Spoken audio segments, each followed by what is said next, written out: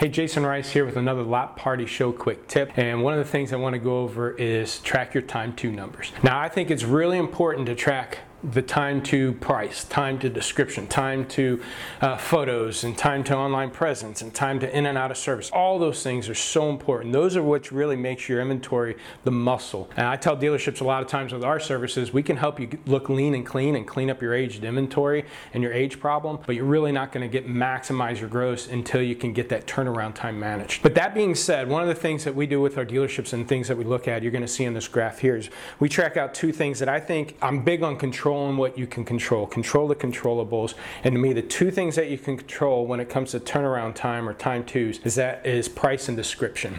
And I'm not, yes, I think photos and in and out of service, all those things are important, but sometimes those things are out of my hands. And what I mean by that, I can't take pictures today because it's raining. I can't get the car detailed because it's waiting on a part that's not coming until Friday, right? There's some things that are out of our control sometimes. But putting a price and a description on our cars should not go past anything more than 1 or 2 days. Our goal is at least 2 days. You should be able to price and describe a car. One, you bought it or trade for it, so you should be able to put a comment on that car and know how to promote that vehicle and what's good and bad on that vehicle. Second, you should be able to price a car. It doesn't matter what your cost is. If you understand that, you got to understand what the market is. And if you know you got to price that car at 15 grand to be competitive, price it at 15 grand. If you price it before your service is done too and RO hits you, you know how much spread you got and profit you have between what you just paid for it, what you got to ask for it, and you now know what that service bill hits. Should you do it or not? Should you just wholesale this car quickly or go ahead and get this thing through? So be able to price and describe a car. You can control those two things.